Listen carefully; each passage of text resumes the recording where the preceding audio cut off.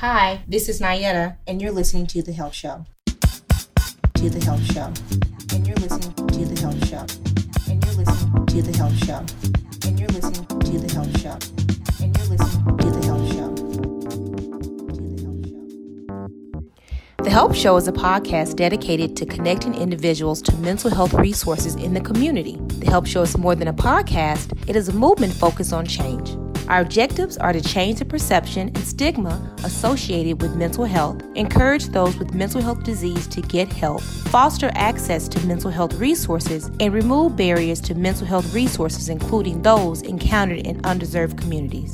We remain committed to supporting the mental health needs of the community during the COVID-19 pandemic.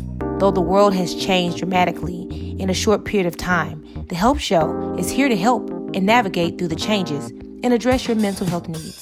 Seek help when needed. If distress impacts your daily life for several days or weeks, talk to a clergy member, counselor, or doctor, or contact SAMHSA Helpline at 1-800-985-5990. The crisis worker will work to ensure that you feel safe and help identify options and information about mental health services in your area. Your call is confidential and free. Thank you, everyone, for being here, and those are on the call.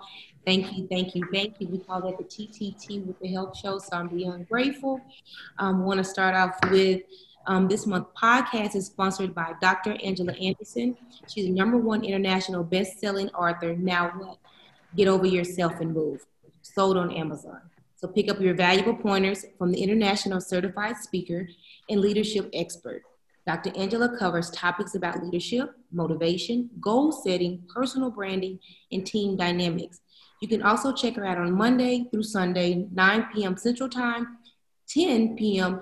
Eastern Time on Instagram Live at Dr. Angela Speaks. This month, we're talking about back to school in 2020. So educators have a major new challenge ahead in the middle of a deadly pandemic. So today we have myself, Nayetta Reynolds. People that know me, I'm a huge advocate of mental health. I'm actually a MSW as a Master Social Worker. I am an advocate of mental health, and I love to talk about the discussion, which we're going to talk about today. We also have Dr. Kenneth Rogers, which he is my co-host, and I'm always so excited to introduce him. Hi, Dr. Kenneth Rogers. Hello. He is an adult, child, and adolescent psychiatrist. This South Carolina native has a passion for helping individuals and families achieve a sense of peace and happiness. Dr. Rogers received his MD in residency training at the University of South Carolina. Additionally, he holds a degree in public health and management from UCLA and the University of Southern California. Our special guest, and she's a friend of mine, so we're biased, is Dr. Tia Crosley. She is a licensed psychologist, a licensed specialist in school psychology. She also holds the credentials as a health service psychologist with the National Register of Health Service Psychologists. Dr. Crosley has 12 years of professional experience providing psychological services to schools, mental health clinics, and universities. While in the school setting, Dr. Crosley served in many administrative roles to foster the development of upcoming professionals. Dr. Crosley is the CEO of Crosley Psychological Services, a private practice that provides mental health services to individuals and families. She also worked as an adjunct professor for Texas A&M University Commerce. Whoop, whoop, that's my girl. She earned her doctorate degree from Texas A&M University and bachelor's degree in Loyola University in New Orleans. Thank you so much for joining us. I'm so excited. Gotta get this thing. Thank you for having me. So, as of July the 21st, 2020, 6.6 are reported of COVID-19 cases and less than 0.1 of COVID-19 related deaths are among children and adolescents less than 18 years of age in the United States. Poll question number 1. Are you anxious on sending your child back to school? Also, if you're anxious going back to school yourself as an adult. Okay, so let's talk this brief conversation. So we talked about the 66% of parents are anxious about sending their kids to classrooms again in the fall due to COVID-19.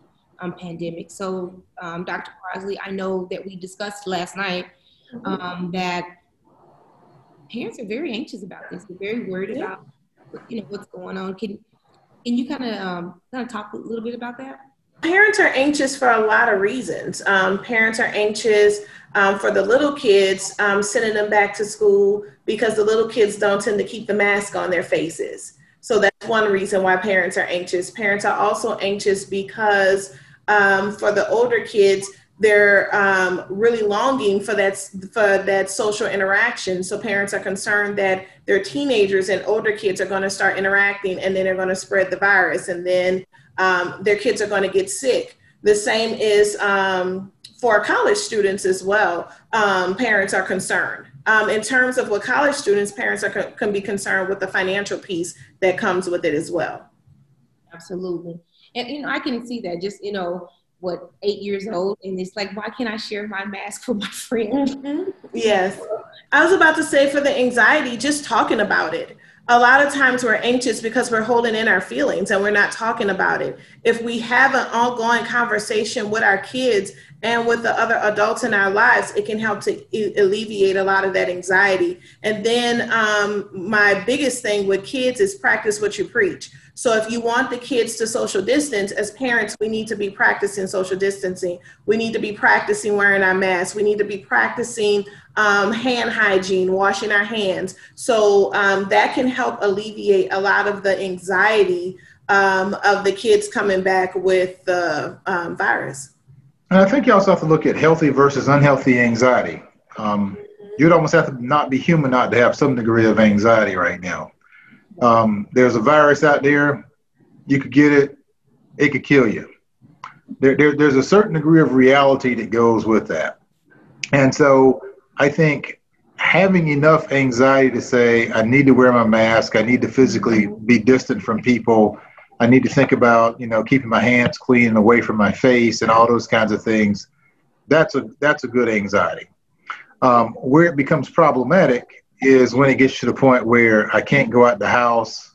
I'm too nervous of people to do anything. I'm finding myself not sleeping, not being able to focus on things.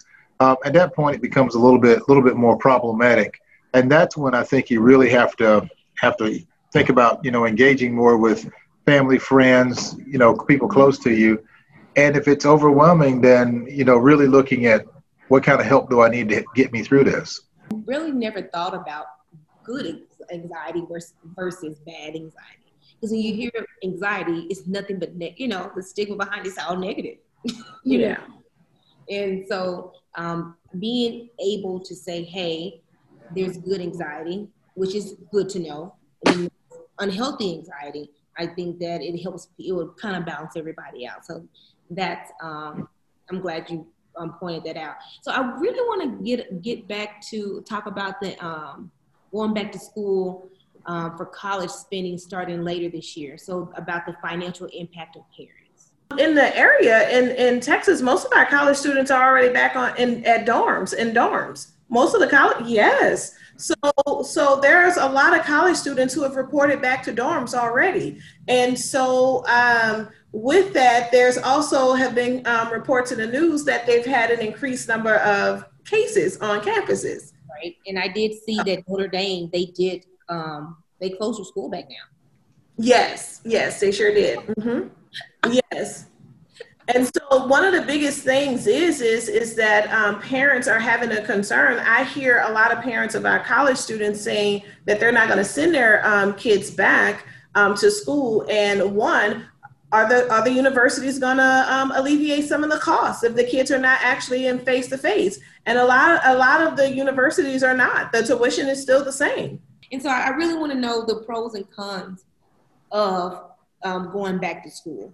Some pros of doing virtual learning for parents is that they get to spend more time with their kids if they really want to. So they get to spend a little bit more time with the little ones, and you get to be more engaged with their learning. But the reality is that most parents are working parents.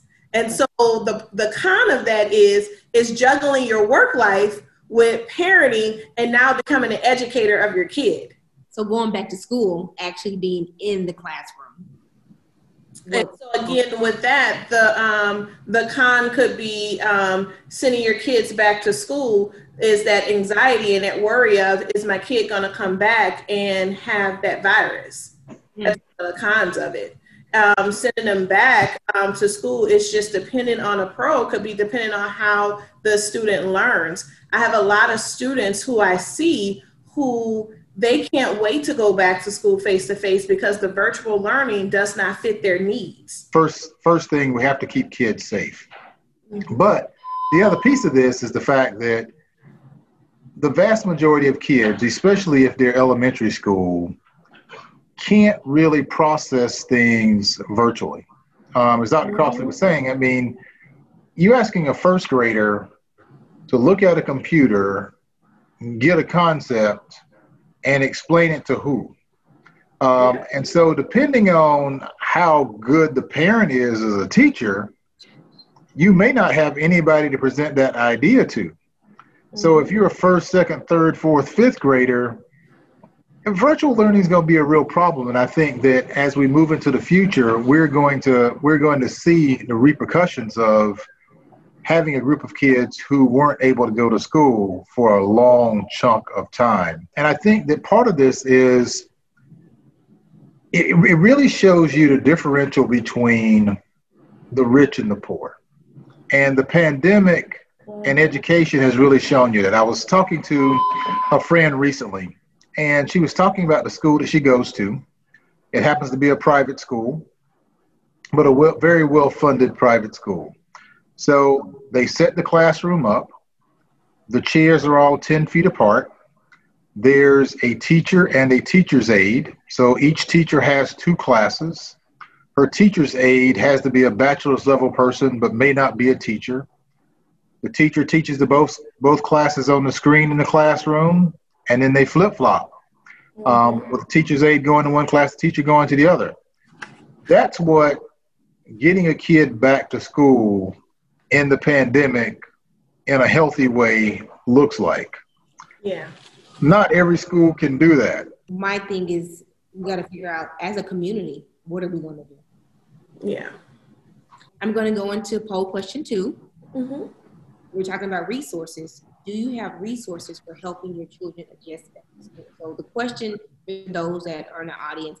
And so let's say if your child, you're in college, you know someone that's in college, or you know someone that's in elementary, do you have a way that you can help them find different type of resources or help them to adjust going back to school to resources? Today, this question, the discussion is the effect on student and mental health and adjusting online. So are you seeing how students, or Dr. Crossley, how students, is it making a change in how they are adjusting online? Like not going back to school, not being in the classroom. Can you really see the effect? Yes. It's having a effect on a lot of the kids, because remember, school provides a routine for our kids. It provides structure and routine. The virtual learning, a lot of times parents don't have like a setup routine and have a setting where the kids can go and sit and adjust to that routine. So they're kind of, when you see them doing virtual learning, what I tend to observe is the kids are on the couch and they're listening to the lesson, and they may be covered up in their clothes, in their blankets, and they're not really paying attention. They're struggling with kind of navigating with the software and the equipment, and it's causing a lot of anxiety for the kids in terms of navigating those things. And then when we see that anxiety in the kids, a lot of times we're also seeing kids who are feeling helpless and feeling as if I can't do this.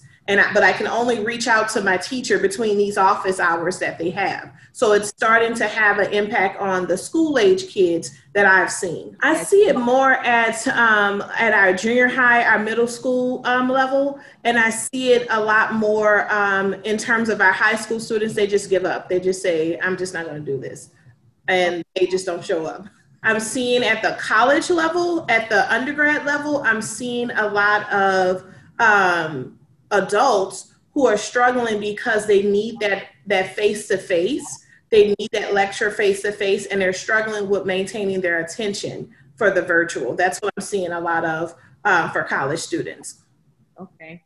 And so how can adults better prepare, if possible, dealing with adults and adolescents, and better prepared from having this struggle of being, the struggle of being online, remote. Well, those adults and those kids who have disabilities, they can still access accommodations. So, for example, when you're in pre-K through 12th grade, we have what is called Section 504, where they can receive accommodations, and they would have to reach out to their school. We also have students with disabilities who are also in special education. And what we're doing with the virtual learning, you're still supposed to provide those accommodations to those students. So for those students who are having trouble concentrating, they can get extra time on assignments to kind of alleviate that feeling of, I can't do this, I can't get my work done on time. And for those college students, reaching out to their Office of Student Disabilities to make sure those accommodations are also in place for their virtual learning can help them as well. Now I want to go into the whole adapting to a whole routine. And so I'm going to do a quick survey. It's going to be 60 seconds. Please participate if you can. Also, I want to talk about how to reinsure the kids when they get into the classrooms, because that also, those that are homeschooled and those that go in school, that are going back to school, how to help your kids get through this. What families can do for personal routines, one, when kids go back to school face-to-face, you already have your set up routines. The kids are going to bed at a decent time, they're getting up, they're out the door, they're having breakfast, and they're starting their day. That's an easy routine for if it's face-to-face. But for those parents who are doing the virtual learning, it's kind of hard to get those kids up for if they're doing the synchronous learning where they have to log in at a certain time to be face-to-face with their teachers. So one of the suggestions that I have for parents is to do a routine as if you were going to school. So still set that early bedtime, still have them get up, still have them put on clothing, and have a designated area that is conducive to learning. I usually tell parents to put like little notes to encourage the child, to have like little things around in the area to kind of promote the child learning. And that can kind of help with the routine that we see. The reality of COVID is, we talked earlier about the exposing the haves from the have-nots related to a virtual education.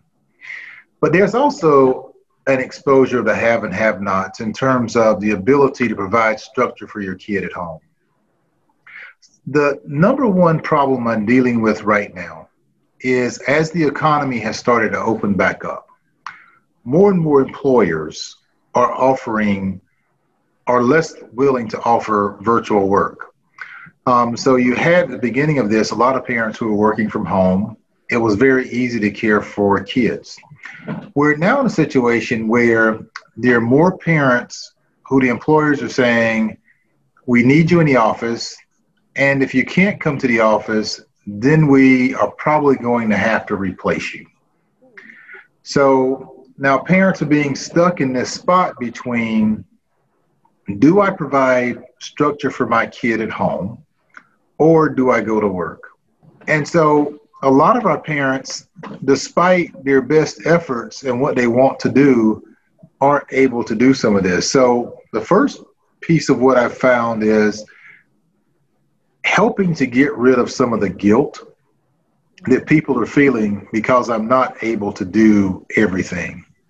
That guilt of, I'm having to figure out how to put food on the table while at the same time figuring out how to help my kid with structure. So what are your thoughts, Dr. Crosley and Dr. Rogers, about the administrative routines, the processing policies that, to keep people safe? Because, so let's say that, okay, you have those that stay at home. So they really don't have those policies as those that are in the school.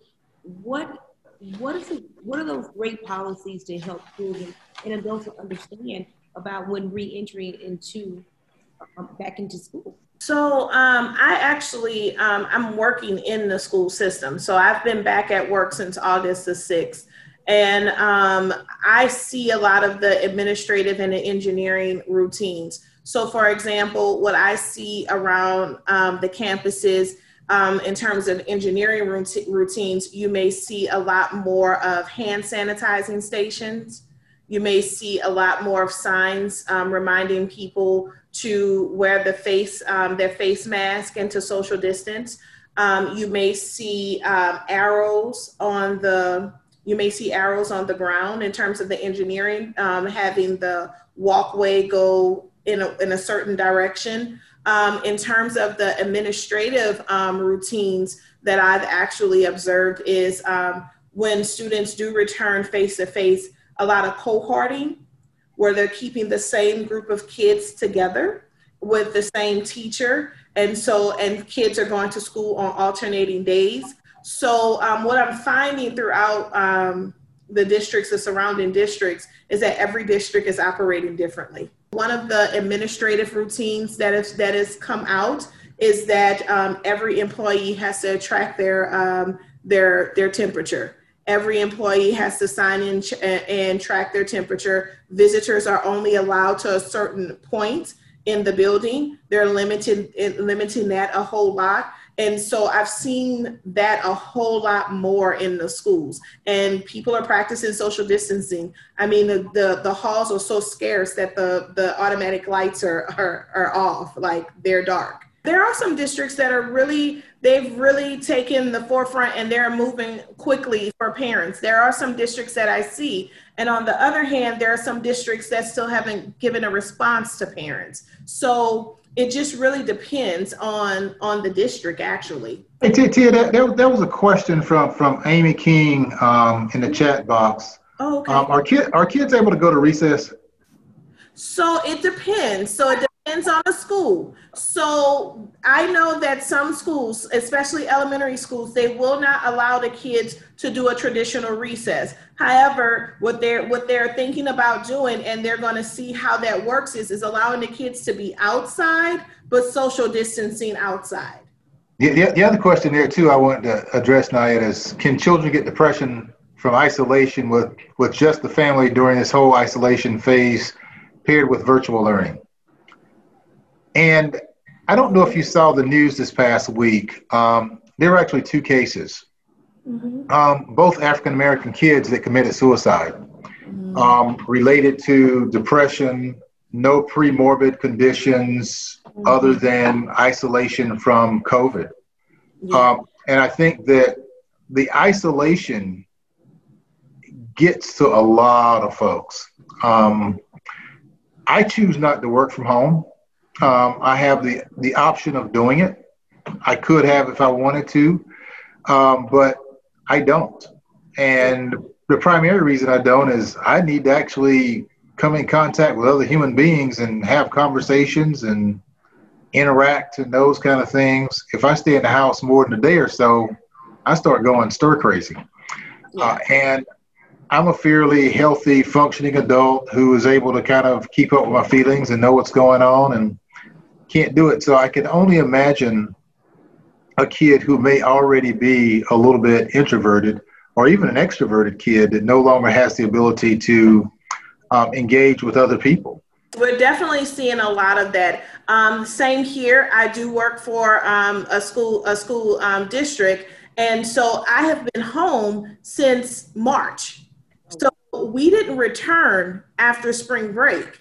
And so we had 5 months to be at home. So I was going out very minimally just to take care of different needs that I had. So if at the end of 5 months, I am dying to get back into a school building. Some of our kids, they have their favorite teacher that they have to say hi to every day. They have that one person that they connect with every day that lets them know, even if they're in a situation where home may not be the best place for them, they knew that they could go to school and they can see that one teacher that can tell them to hold on to the next day. And you take that away, that will really impact a lot of our kids. Creating a routine that allows you to socially engage with others, I think, becomes critical to helping kids survive.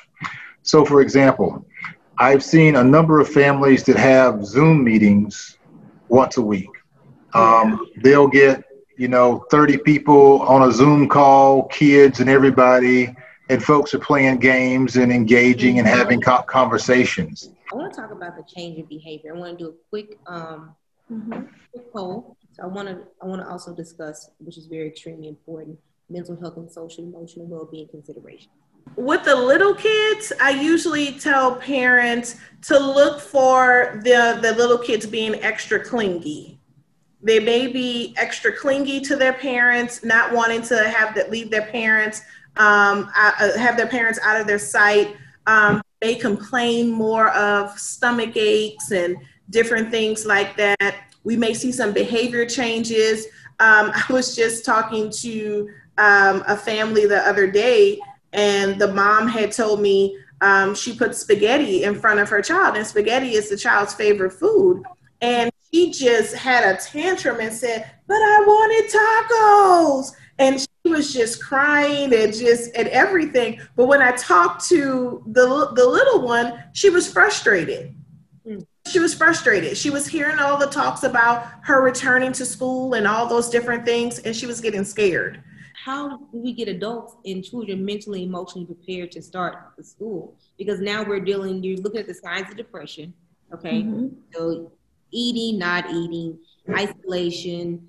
So those that are dealing with the depression, with these different symptoms. I think it will look different depending on the kids' ages. So I tend to see kids and adults. So for like my little babies, my pre-K, first, second graders, they interact a lot through play and through storytelling and through different experiences. So getting them prepared may look like having an open type of conversation to where you're telling a story where they can relate to the character that's returning to school, where you're engaging in play with them and just asking them questions about how they're feeling. And during that time, you can be preparing them for those things. In terms of my junior high and high school, and even my college kids, it's just being open and having that discussion with them. So I want to know from both of you guys, what do you think? What's next? I honestly think that a lot of districts are going to consider face-to-face eventually. I would just say to really prepare and talk to your kids. I do believe that throughout this whole entire year, they will probably more likely give parents an option of virtual learning, but we're going to see some kids in the schools. I think a lot of what will happen this year will depend on who wins the election in November. Oh, wow. Yeah. There's one candidate that if they win, every kid will be in school shortly thereafter. No ifs, ands, or buts. There's another candidate, if they win, I think that things are a little more up in the air in terms of what will happen based on the science.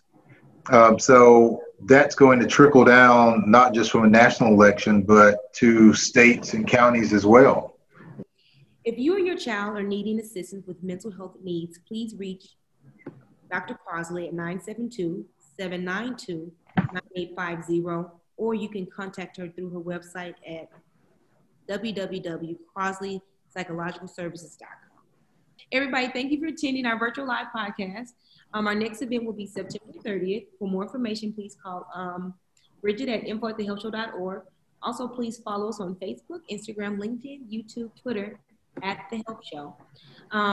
Also, I would really like to say thank you to our partners and to our sponsor who sponsored the podcast today, our partner, Good Work, and also the Dallas Library. Thank you so much for your partnership.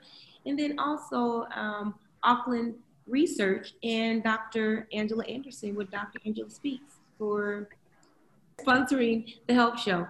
Oh, I want to remind you, thank you so much. Next month is North Texas Guinea Day. And I want you guys to get on our Facebook, get on our Instagram, get on our Twitters, and it's time to donate. This is what we do. We are a 501(c)(3). I love helping and educating and connecting people to the community. And now this is the time that you guys can do what I'd love to do, is give.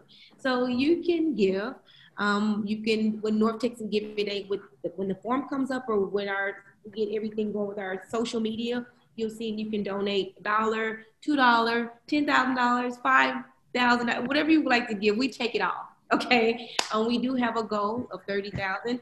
So please help us reach our goal. Also, if you like what you heard today, we are a 501(c), and you can Cash App money sign The Help Show and give.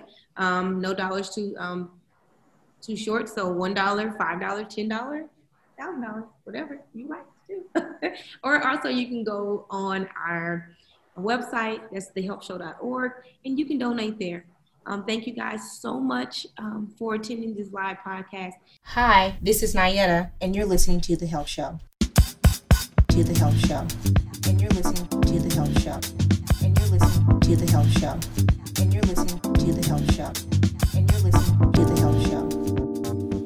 We'd like to take a moment and thank everyone in our listening audience for listening today. We'd also like to remind everyone that we are a nonprofit organization operating entirely off the generous support of our donors. If you would like to give to our organization, we appreciate you. You can send your donation via Cash App, money sign, The Help Show, or on our website at www.thehelpshow.org. There's no donation too small. Every dollar given will strengthen our efforts. If you'd like to donate $1,500 or more and become a VIP sponsor, then we have some additional packages listed on our website. And you can visit us at www.thehelpshow.org for more details. This month's podcast is sponsored by Dr. Angela Anderson, #1 international best-selling author. Now What? Get Over Yourself and Move. Sold on Amazon. This podcast is produced by Nayetta Reynolds and Ben Fenton. Follow us on Instagram, Twitter, and Facebook at The Help Show. Remember to subscribe to the podcast. Please leave your comments. We want to know what you think. Thank you for listening, and please stay tuned.